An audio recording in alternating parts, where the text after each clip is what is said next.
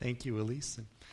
We all imagine that we can sing like that, but that's gives beautiful expression to what we profess here today. And Andrew thanked all of the people who helped out, but thank you, Andrew, as well, for putting that all together for us today.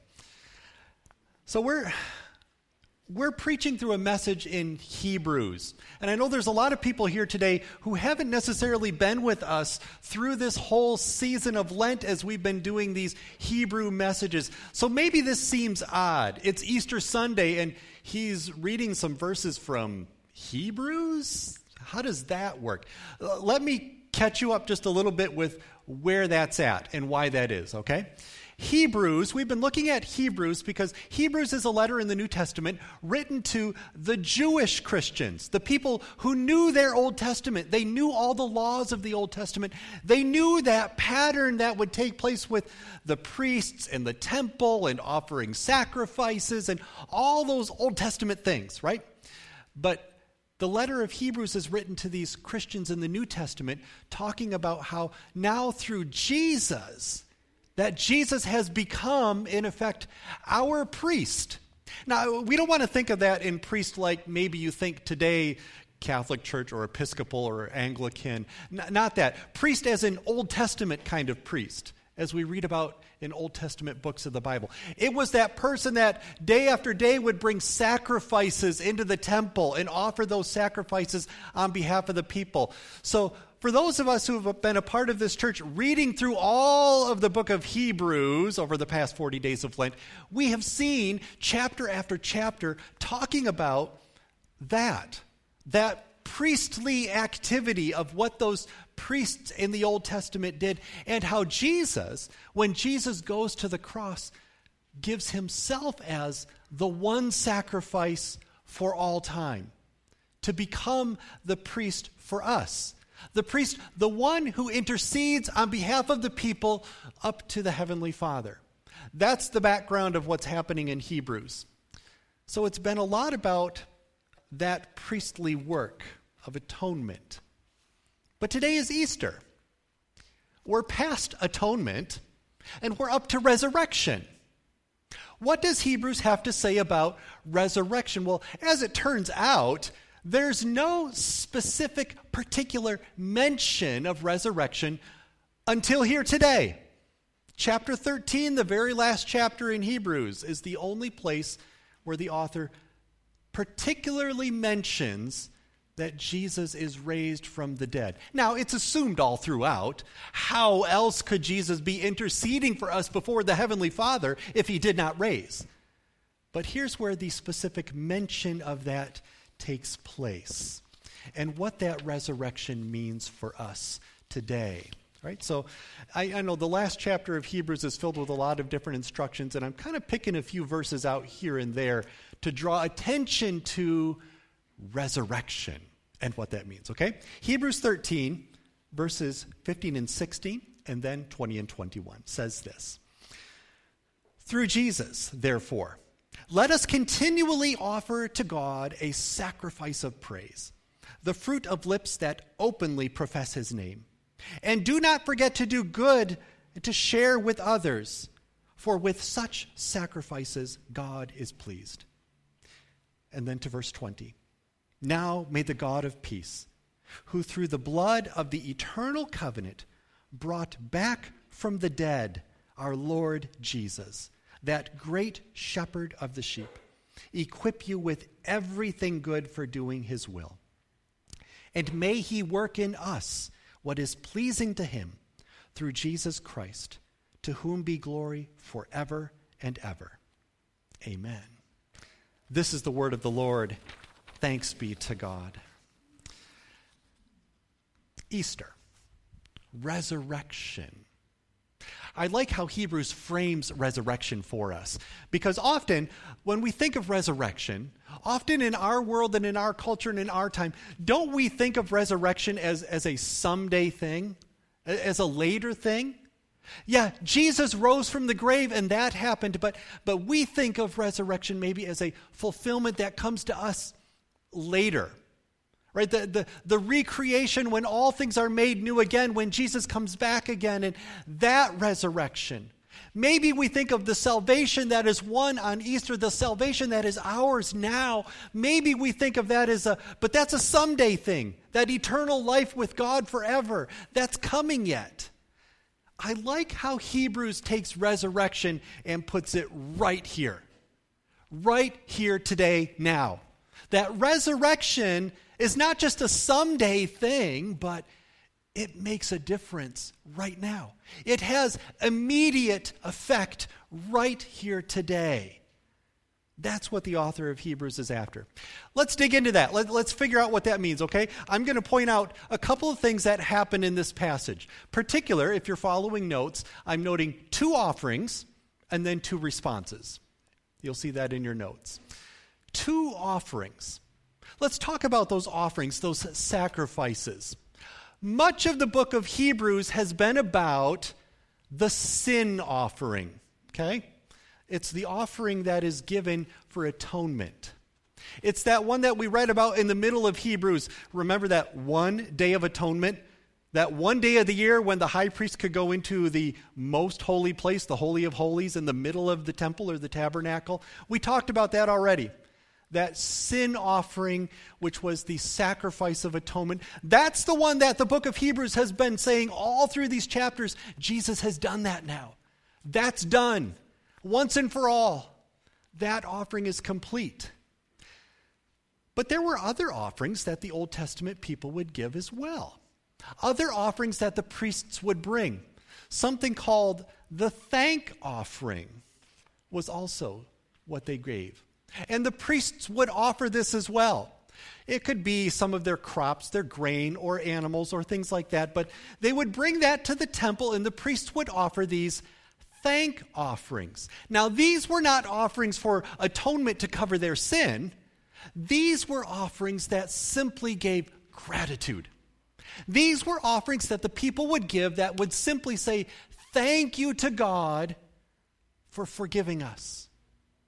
Thank you, God, for the atonement that we have.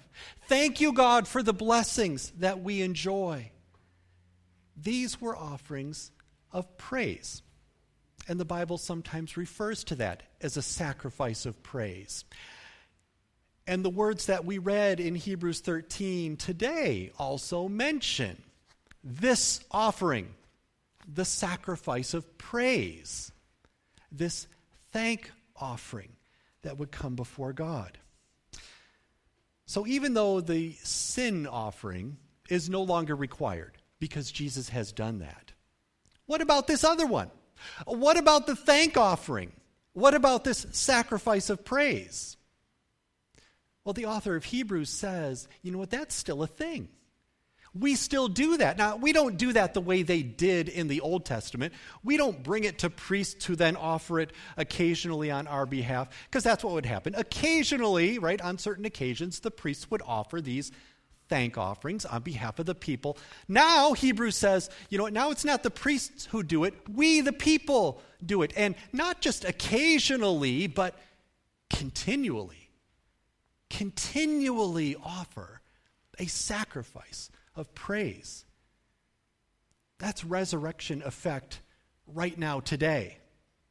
Continually. In fact, maybe it feels overwhelming. Continually? How am I supposed to do this? What does that look like? To continually offer a sacrifice of praise. Well, let's lean into that a bit.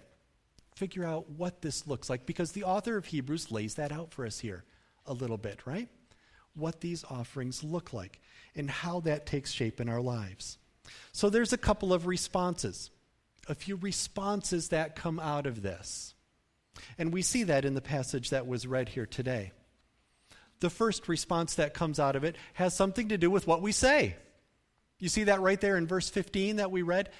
The fruit of lips that openly profess his name. That we speak something of an offering of praise. Openly profess his name. I want to note a couple things in particular, right?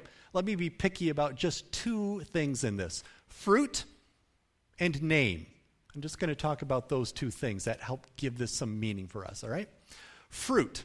The Bible often talks about fruit, but the Bible talks about fruit as something which is produced, right? You plant your crops in a field and it grows and it produces fruit, and then you harvest that fruit. It produces that crop. So the Bible talks about that, this fruit that we get when plants grow. In fact, Jesus talks about that. I'm going to give a little hint.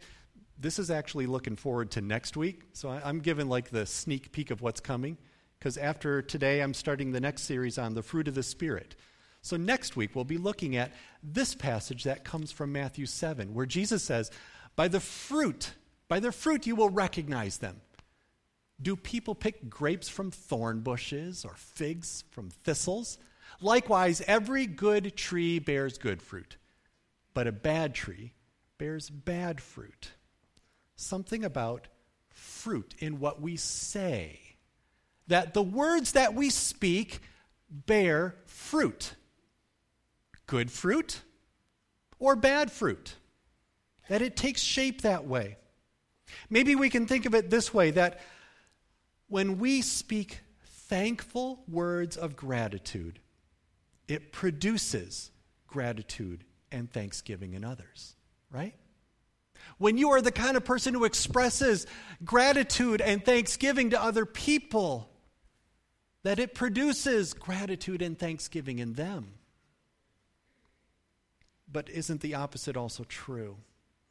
That angry words of bitterness produce bitterness and anger in others.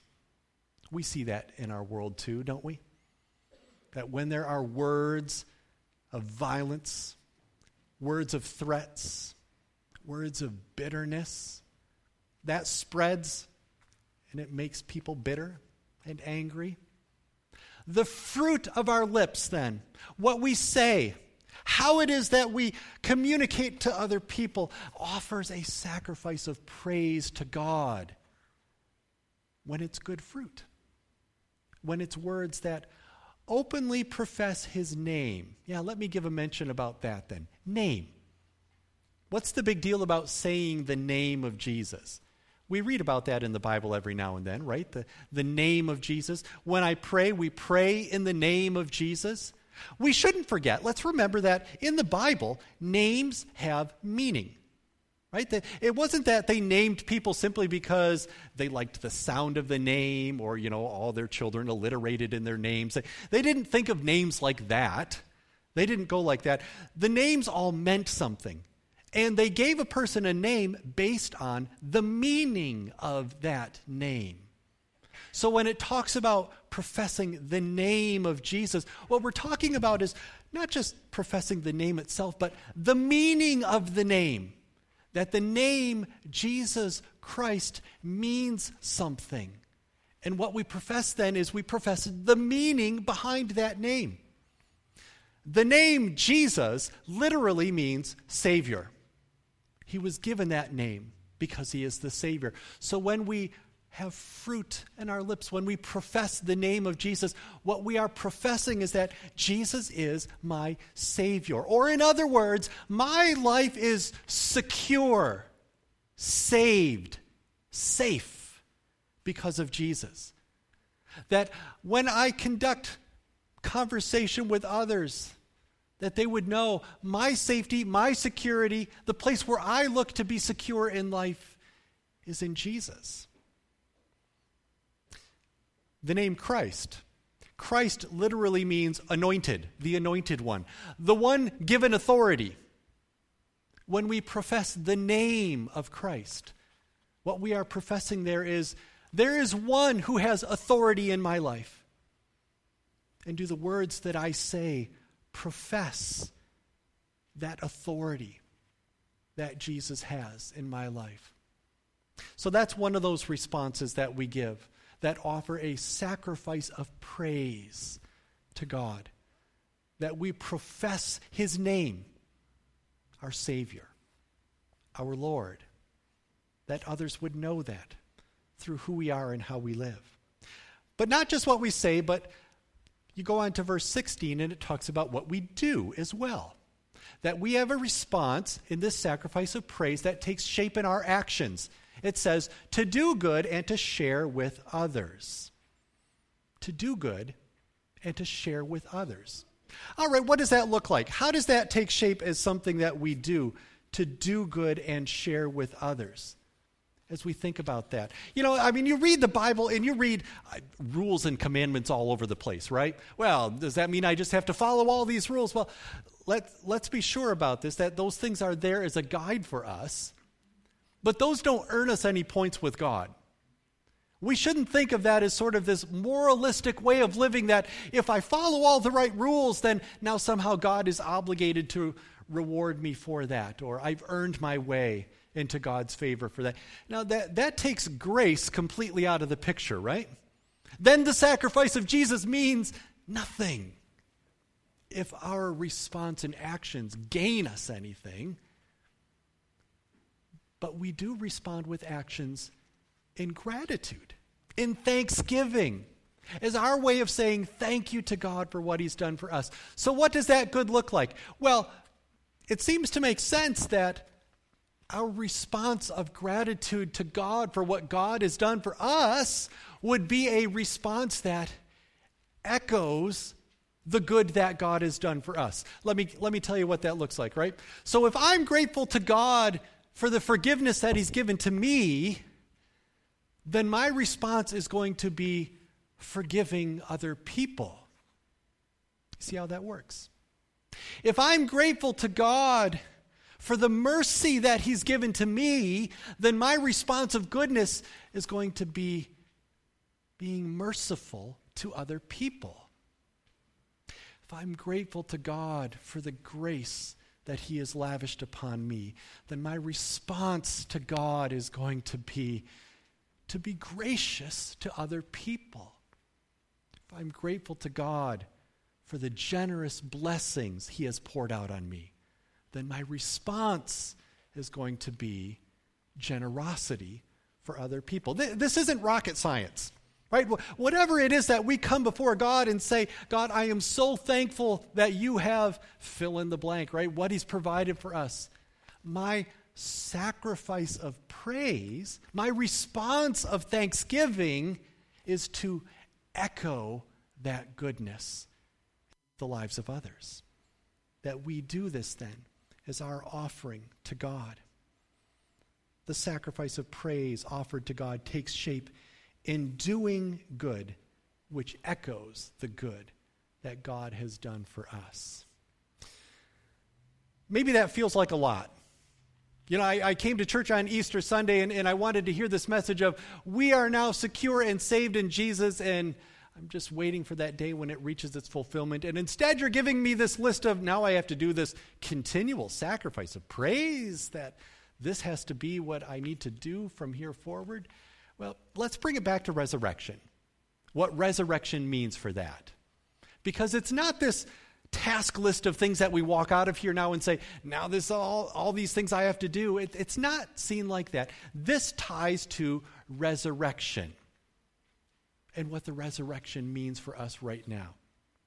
You see what it says there in verse 20 of Hebrews 13, that resurrection has equipped us with everything good for doing his will. That because Jesus rose from the dead, because Jesus has power over the grave, that he equips us to do his will.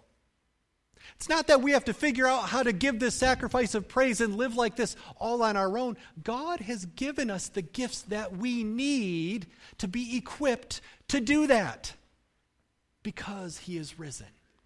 We have everything we need from God to do that because he is risen. And maybe you think, well, I don't know if I feel fully equipped with everything I need. I don't know that I necessarily feel like I have everything from God to do his will. But he declares in his word here that that's what he's done. So we can live like people who are fully equipped with everything we need to be the church that God has called us to be, to do his will. We can live like that. Believe it. and live like it. When we see God's will before us revealed in His Word, embrace that. Live like that. Let me note just a couple things about this that help make a little sense out of that, all right? About how resurrection plays into this. Do you notice that resurrection leans forward?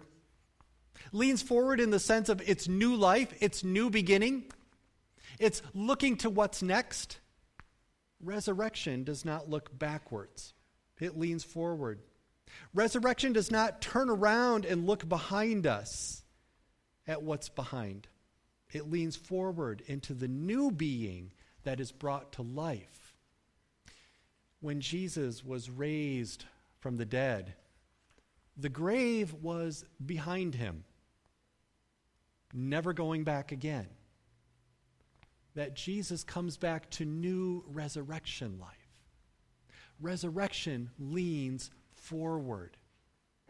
It does not bring our attention to what's behind. It does not call us to go back to something that once was. Resurrection focuses our attention on what is becoming, on what is new, on what God is becoming within us, His people. And He has equipped us to do that. Resurrection leans forward. Our goal is not to go back to something that once was. Our goal is to go forward to where God is leading with new life. That's what resurrection points to. Here's the other thing I'm going to point out in that it has to do with all of us. That we are equipped by God all together as God's church. When you read about that in verses 20 and 21 of Hebrews 13, that you are equipped with everything you need, that you is not singular, it's plural. It's like the Texas all y'all. Or if you're from the south side of Chicago, it's yous guys. It's the you that means everybody. All of us together. That we are equipped by God. Sometimes we need to catch ourselves in that because we live in a culture that's very individualistic, don't we? Maybe we read that passage and we think, oh, I've been equipped by God with everything I need. No, you haven't. It's not an I thing. It's an us thing. We have been equipped by God with everything we need. So maybe you walk away from that and you think, I don't feel like I'm equipped with everything. You're right. You're not. We are. It means that whatever it is that you lack, whatever you lack in your life to fully complete the will of God, somebody here makes up for that in what they offer to give alongside of you. And don't miss this part. You have something that everybody else needs.